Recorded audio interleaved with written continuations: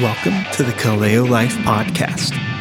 You can find more resources for gospel living and information about us by going to our website, kaleo.community. Enjoy today's sermon. Please open your Bibles to the Gospel according to Luke. Luke chapter 1. And today we're going to read the announcement of the birth of Jesus. So let's read Luke 1, starting in verse 26. In the 6th month, the angel Gabriel was sent from God to a city of Galilee named Nazareth, to a virgin betrothed, a man whose name was Joseph, of the house of David. And the virgin's name was Mary. And he came to her and said, "Greetings, O favored one. The Lord is with you." But she was greatly troubled at the saying and tried to discern what sort of greeting this might be. And the angel said to her, "Do not be afraid, for you have found favor with God. And behold, you will conceive in your womb and bear a son, and you shall call his name Jesus. He will be great and will be called the Son of the Most High. And the Lord God will give to him the throne of his father David. And he will reign over the house of Jacob forever. And of his kingdom there will be no end." And Mary said to the angel, "How will this be, since I am a virgin?" And the angel answered her, "The Holy Spirit will come upon you, and the power of the Most High will overshadow you. Therefore the child to be born will be called Holy, the Son of God. And behold, your relative Elizabeth, in her old age, has also conceived a son. And this is the 6th month with her, who was called barren. For nothing will be impossible with God." And Mary said, "Behold, I am the servant of the Lord. Let it be to me according to your word." And the angel departed from her. In those days Mary arose and went with haste into the hill country, to a town in Judah. And she entered the house of Zechariah and greeted Elizabeth. And when Elizabeth heard the greeting of Mary, the baby leaped in her womb. And Elizabeth was filled with the Holy Spirit. And she exclaimed with a loud cry, "Blessed are you among women, and blessed is the fruit of your womb. And why is this granted to me, that the mother of my Lord should come to me? For behold, when the sound of your greeting came to my ears, the baby in my womb leaped for joy. And blessed is she who believed that there would be a fulfillment of what was spoken to her from the Lord." And Mary said, "My soul magnifies the Lord, and my spirit rejoices in God my Savior. For he has looked on the humble estate of his servant. For behold, from now on all generations will call me blessed. For he who is mighty has done great things for me, and holy is his name. And his mercy is for those who fear him, from generation to generation. He has shown strength with his arm. He has scattered the proud in the thoughts of their hearts. He has brought down the mighty from their thrones, and exalted those of humble estate. He has filled the hungry with good things, and the rich he has sent empty. He has helped his servant Israel in remembrance of his mercy. He spoke to our fathers, to Abraham, and to his offspring forever." And Mary remained with her about 3 months and returned to her home. This is the word of God. You may be seated.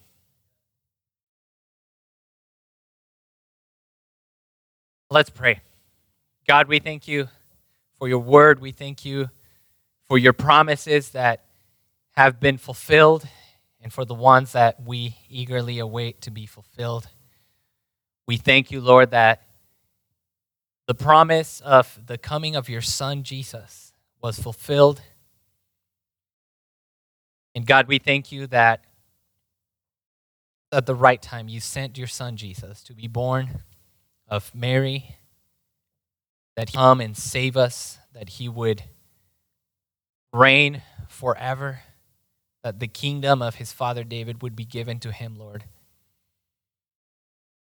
And thank you, God, that we are a part of that kingdom. Thank you that we have been included with your people.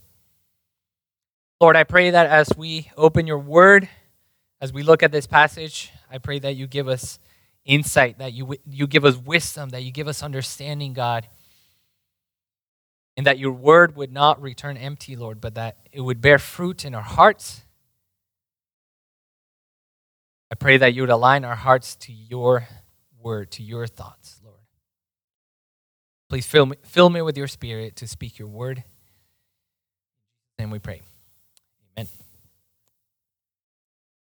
So we have been tracing the promise of Genesis 3:15. Remember that we talked about the promise that God gave. It was a curse for the serpent, right? When the serpent tempted Eve and they ate of the fruit that God told them not to eat.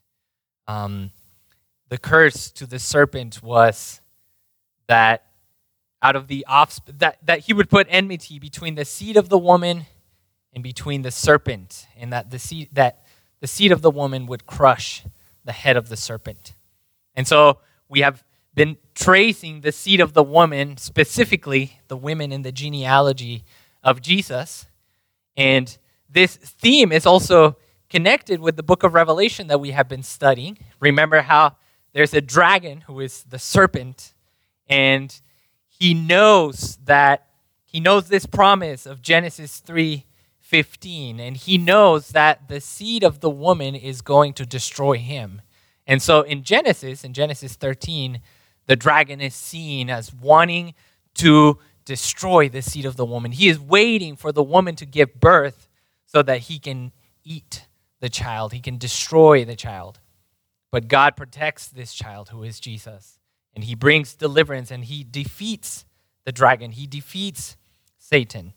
And as we have been tracing the genealogy of Jesus, we have seen in these 5 stories, or the 4 that we have seen and today the 5th, we have seen how Satan has been trying to mess with God's plan. He has been trying to destroy the seed of the woman. But every time, God sovereignly uses someone. Sometimes, first time it was Tamar, then it was Rahab, then it was Ruth, then Bathsheba, now Mary. And he uses these instruments of his to continue the seed of the woman, to continue the line of the Messiah, and eventually to bring about his son Jesus that he had promised long ago. And so we are now getting close to the fulfillment of that promise with the story of Mary. This story begins with Joseph and Mary, right, who are described as being from the house of David, right? There's a hint right there, more than a hint. It's very obvious. It's saying these 2 people are from the line of David. This is the continuation of the seed of the woman. This is the line that begun, with Adam and Eve, and then the line that continued with Tamar, even though it was endangered by the sin of Judah, the sin of Judah's sons. God used Tamar to bring about this, or to continue this seed. And this seed that was continued by Rahab, the one that had faith in God, the one that realized that God, the Lord, the God of Israel, was mightier than all of their gods. And he was going to triumph over their city. And remember how she showed faith and entrusted herself to the God of Israel. She covered herself under this scarlet thread, which is a symbol of the blood of the Lamb that was covering her. And then remember that Ruth, the foreigner, Ruth the Moabite, how she was faithful to her mother-in-law, and she stuck around with her mother-in-law, and she came to the people of Israel, and she covered herself under the wings of the God of Israel. And we see Boaz, who, by the way, is Rahab's son. We see how Boaz was a righteous man, and he was one that was giving us a picture of a greater Redeemer, of the Lord Jesus Christ, who is our Redeemer. And Boaz shows us how this righteous man, at great cost to himself, to his inheritance, to his estate, he he redeemed Naomi and Ruth. And then we see the story of Bathsheba, how everything started with a very sticky situation, with a very awful situation, with adultery, with David stealing her from her husband and then murdering Bathsheba's husband. But then we see years later how this story that started out with brokenness, how God redeemed it, and how Bathsheba, now as a queen, she claims the promise that David had made to her, and ultimately the promise that God had made to them that Solomon would be king. And so she, along with Nathan the prophet, they claim this promise, and they say, hey, the king that is right now trying to appoint himself as a king, he is a counterfeit king. But there is the rightful king, who is Solomon. And once again, we have another picture of the Lord Jesus, right? This messianic king who is ultimately the rightful king. And then with blanking on his name, Adonijah, right? He is the counterfeit king. He is, we could say he is a picture of the dragon, of the serpent, of Satan, right? That he is trying to deceive us and get himself into the throne when the throne does not belong to him. But throughout these stories, we have seen how God used these women to bring about his purposes.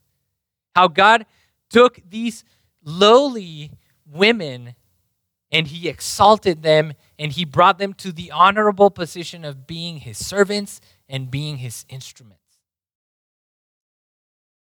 And in this story today, in the story of Mary, I think that this is highlighted very beautifully, that God loves to take the lowly and exalt them.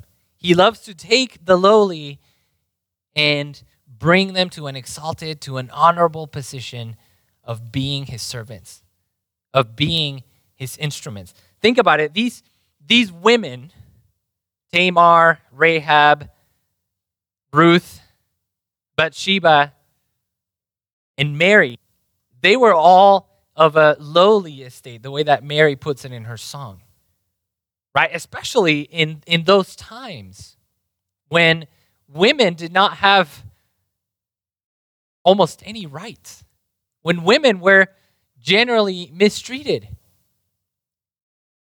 And so I know that multiple people accuse the Bible of being sexist or misogynistic or all, stuff of that sort. And yet we see in the Bible how God is taking these people that in that culture, they would have been extremely lowly. Remember how Tamar was abused by her brother-in-law. Remember how Tamar was lied to by her father-in-law. Remember how she was stressed. Rahab, we don't know what circumstances brought her to become a prostitute. But she was the lowliest of the lowliest. And yet God used her. Ruth was a Moabite. She was a foreigner. Naomi and Ruth, when they went back to Israel, they were poor. They didn't have anything. They had to glean. But Sheba, we don't know exactly what happened there, but I would imagine that it was pretty hard to refuse the word of the king. And then we have Mary, who is very clearly a teenager in Jewish culture. She is pretty low in the social ranks. She's a teenager, and yet God's MO, God's way of working is exalting, or is taking the nobodies, taking the lowly, and through their faith, he exalts them, he brings them to an honorable position of being his servants and his instruments. So, in this story, we are introduced to Joseph and Mary. They're from the line of David. And then it says that the angel Gabriel came to her and he said in verse 28, "Greetings, O favored one, the Lord is with you." But she was greatly troubled at the saying and tried to discern what sort of greeting this might be. So this was not a very common greeting. It's interesting that she's not troubled at the fact that he's an angel, but rather she's troubled because of the greeting. She's trying to figure out what kind of greeting is this. And I think she is not the only one that has been troubled by this kind of greeting. I think this greeting has actually caused some confusion. I'm not very familiar with the Catholic Church here in the U.S. I am familiar with the Catholic Church in Mexico. And in Mexico, this verse, the way that it is translated almost as, well, not almost, it is translated as worship to Mary. It basically says, Mary, you are full of grace. Hail Mary, you are full of grace. And this has led many people to worship of Mary. But in this case, when we look at the passage, it actually says, Mary, you have received grace. A passive verb in which she is described as having received grace. Right there, the word favor is grace. And so the angel is not saying, Mary, you are a person so full of grace because you are so gracious, because you are so good, God has chosen you. No. It is saying, Mary, you are favored by the Lord. God has given you grace. Think about it. Grace, by definition, is an unmerited gift.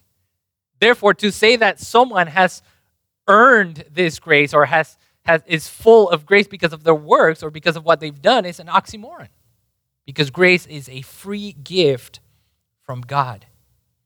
And this language continues, right? In verse 30, the angel says, do not be afraid, Mary, for you have found grace or favor with God. In other words, God has given you grace. You have found grace before God. And grace is really all over this passage. And if you think this is the case with all of us, none of us can say that we can generate this grace.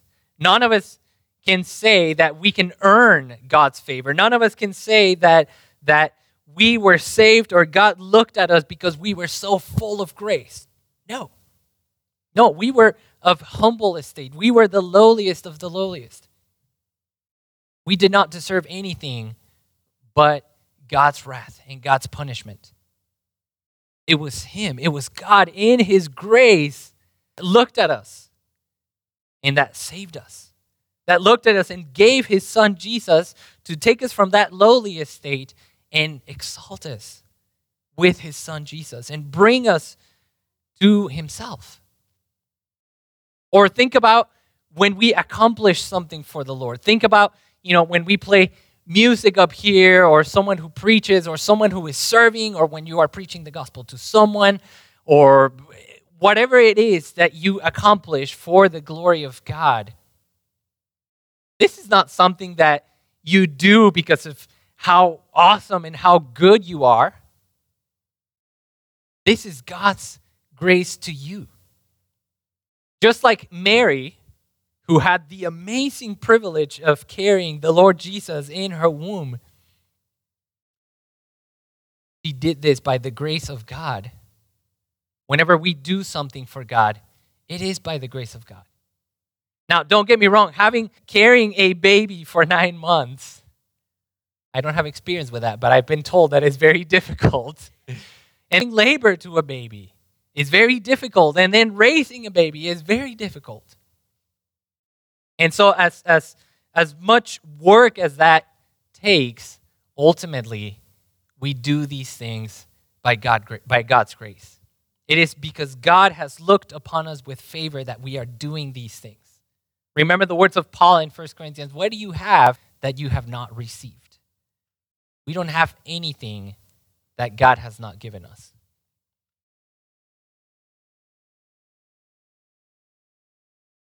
So she acknowledges God's grace. We're gonna skip that section for a moment, and we're gonna go straight to her song or to her or these words that she utters in verse 46. Notice Mary's response to God's grace. So she realizes that this is God's grace that is allowing her to carry Jesus in her womb, and this is how she responds. She says, "My soul magnifies the Lord, and my spirit rejoices in God, my Savior." This should be a response. If you have received the grace of God, if you have been saved by God, then your response should be magnifying the Lord, worshiping the Lord, exalting the Lord. Your response, our response should be to rejoice in the Lord of our salvation. This is why we sing. Growing up in the church, and I always had this weird feeling, why do we sing? Why do Christians sing? You know what I'm saying? Like, is it really a necessary part of the Sunday gathering? Why do we sing? Well, eventually I understood we sing because we are saved by the grace of God. We sing out of thankfulness to God. We want to worship the Lord. Someone who has been saved by God, someone who has received the grace of God cannot help but sing to God. And this is what Mary does. She receives God's grace. She understands that this is God's grace. She understands how blessed she is because of God's grace, and she breaks out in worship to God. It says, "My soul magnifies the Lord, and my spirit rejoices in God, my Savior." We as believers should be full of joy because we have been saved. There's no such thing, they shouldn't be. There should not be a thing as a bitter Christian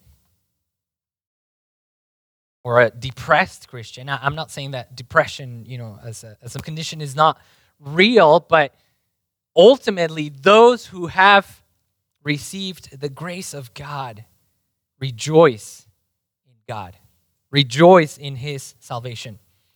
Verse 48, she continues, "For he has looked on the humble estate of his servant.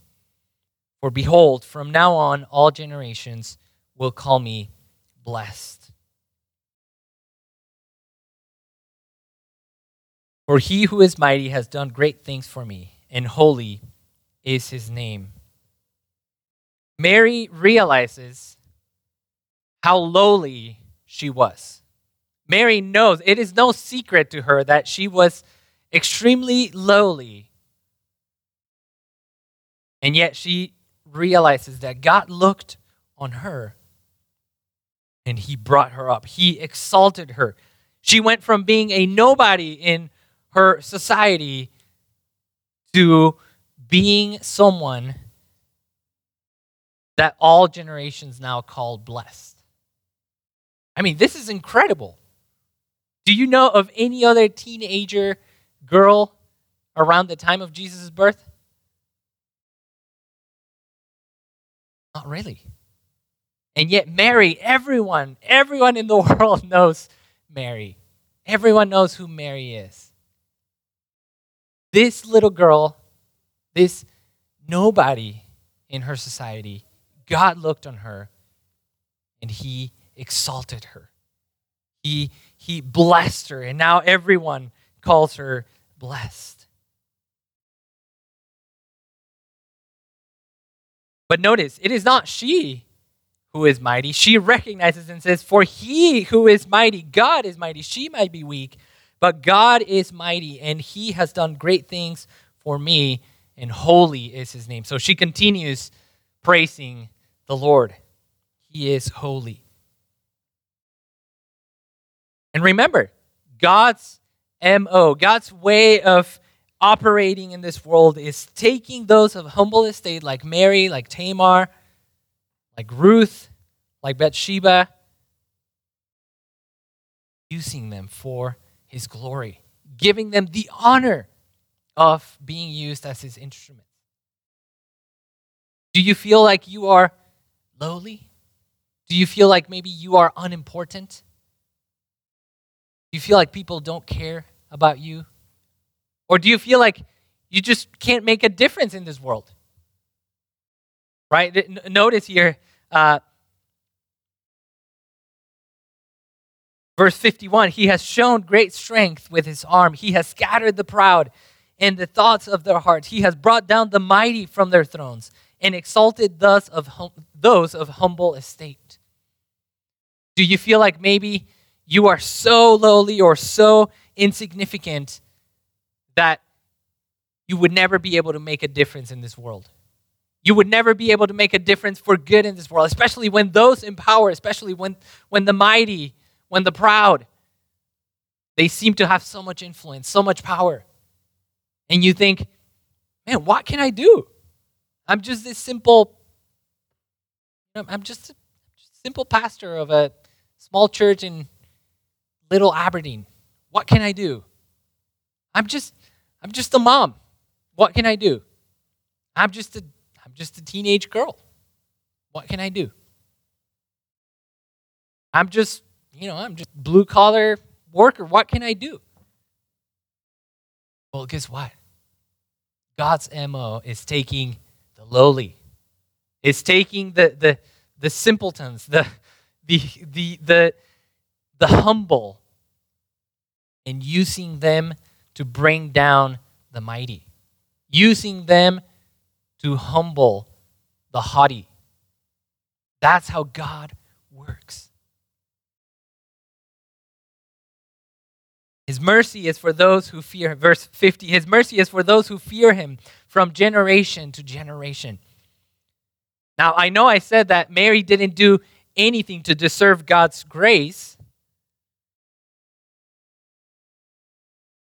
Yet, make no mistake, she was a righteous woman. She was a fearer of God.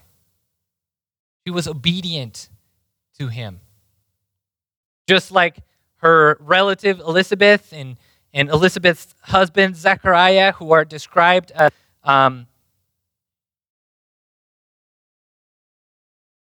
in verse 6, Elizabeth and Zechariah are described as both of them were righteous before God, walking blamelessly in all the commandments and statutes of the Lord. I'm sure that Mary could have been described in the same way. I'm sure that she was a God-fearing woman. And it is beautiful to hear and to know that mercy is for those who fear him. You might feel lowly, you might feel unimportant, but if you fear if you serve, if you humble yourself before the Lord, he will exalt you. That's how he operates.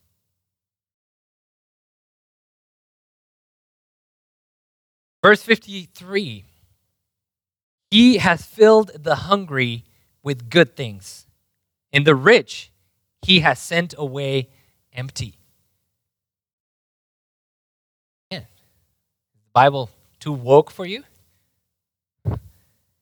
He has filled the hungry with good things, and the rich he has sent away empty. Of course, the Bible is not woke. That's not what I'm trying to say. If this makes you uncomfortable, the thought of this, could it be that maybe you have accepted the entire worldview of your preferred political party at the expense of what the Bible says?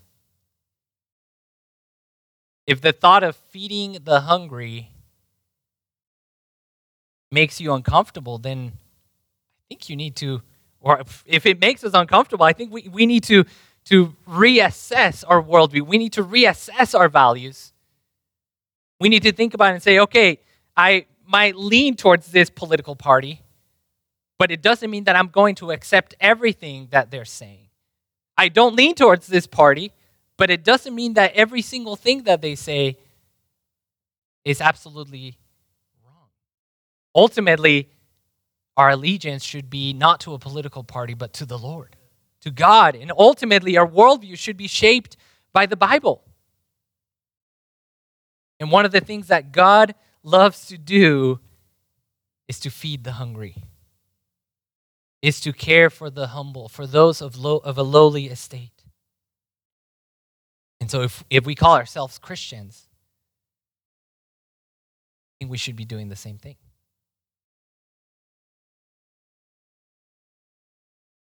Verse 54, he has helped his servant Israel in remembrance of his mercy. So think about this. Mary is living in a time where Israel has lost pretty much everything that was great about Israel. Their temple has been destroyed multiple times. The temple that they had at the time was a temple that was not even built by a rightful king. It was Herod the Great who built this third temple. Herod is basically a puppet of the Roman Empire. The people of Israel are servants to the Roman Empire. So things are not going very well for the people of Israel. They had all of these promises. Remember, God promised them to give them the land. And he promised them to have dominion over the promised land. And he promised that there would be a king sitting on the throne of David. And yet, at the time that Mary is saying these things, nothing seems to be going on. And then she receives this promise. And that's why she says, he has helped his servant Israel in remembrance of his mercy. She is saying God is remembering his mercy, is remembering his promises to us. He is fulfilling his mercy. Today we ask, Mary, did you know? She absolutely knew. She definitely knew that these promises were, that the birth of Jesus, that her pregnancy, that these events were the fulfillment of God's promises. She knew that she was carrying the Messiah. Verse 55, as he spoke to our fathers, to Abraham and to his offspring forever. God fulfilling the promise that he made to Abraham, that he made to Isaac, to Jacob. God is finally fulfilling this promise by sending his son Jesus to be born of the Virgin Mary. Now, to continue the Christmas song reference, what child is this? Well, look at verse 31. Going back to verse 31. Sorry that I'm kind of jumping back and forth. In verse 31 it says, and behold, you will conceive in your womb and bear a son, and you shall call his name Jesus. He will be great, and he will be called the Son of the Most High. And the Lord God will give to him the throne of his father David. So this promise that God had made, that there would always be an heir sitting in the throne of David, is finally being fulfilled. The son that Mary would have would be the king of Israel. He would be the everlasting king of his kingdom. There will be no end. He will reign over the house of Jacob forever. The reign of Jesus is eternal. He is reigning right now. He is king. He is seated at the right hand of God and is reigning.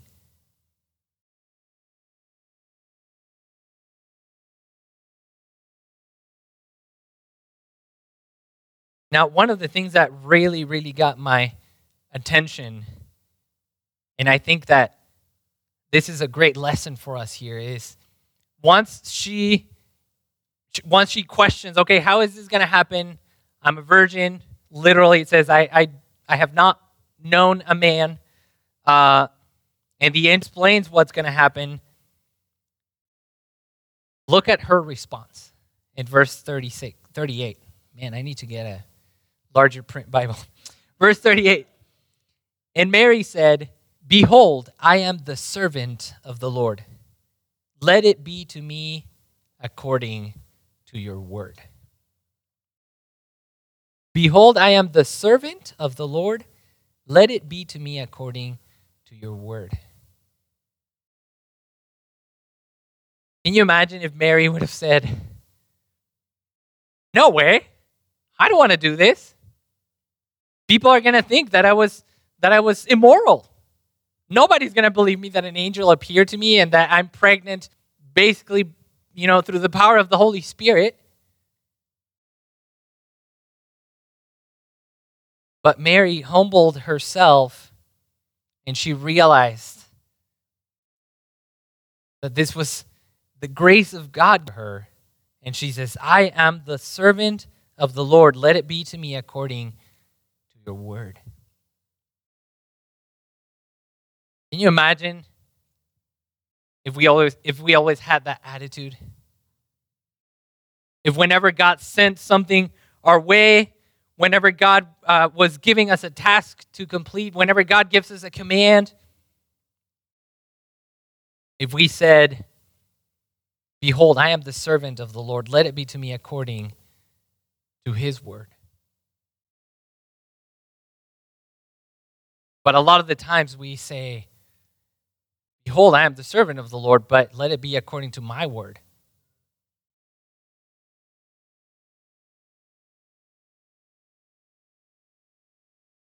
Now, even though Jesus was going to be this great king and this eternal king, remember that the cross came before the crown.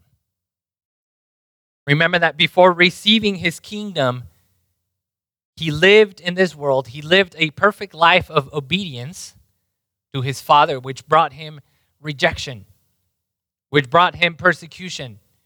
And eventually, this led him to being crucified. And remember what he said when he was at the Garden of Gethsemane? Remember how he was praying to the Father and saying, Father, if it's possible, let this, I always forget the wording of that. Let this cup pass from me. And he says, however, not my will, but your will be done. In other words, Jesus was basically saying the thing that Mary said, that I am the servant of the Lord God. Let it be to me according to his word.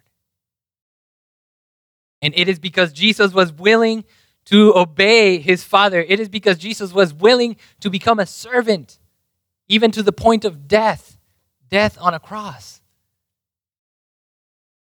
that we have salvation, that we have received the grace of God. Earlier I mentioned, can you imagine if Mary did not accept the plan? Well, now imagine if Jesus said, actually, I don't want to die on the cross for these people. Of course, he would never say that, but in his grace, in his mercy, he humbled himself for our salvation. At great cost to himself, kind of like Boaz, he became poor for us so that we would become rich in him. He redeemed us like Boaz redeemed Ruth and Naomi. He redeemed us when he died on the cross. And then we read that because of that, God exalted him. Again, we see that again. God loves to take the lowly, the humble, and exalt them. Use them for his glory. Use them as his servants and as his instruments. So as we consider the birth of Christ, as we remember the birth of Christ this Christmas, may we humble ourselves. May we remember how lowly of an estate we had before Christ came and saved us. May we remember his grace. May we remember that nothing that we do is because of our own merit, because of our own strength or intelligence. Everything that we have is a gift from God, especially his salvation, especially his grace for us. The birth of his son Jesus, the death of his son Jesus, the resurrection of the Lord, and his exaltation.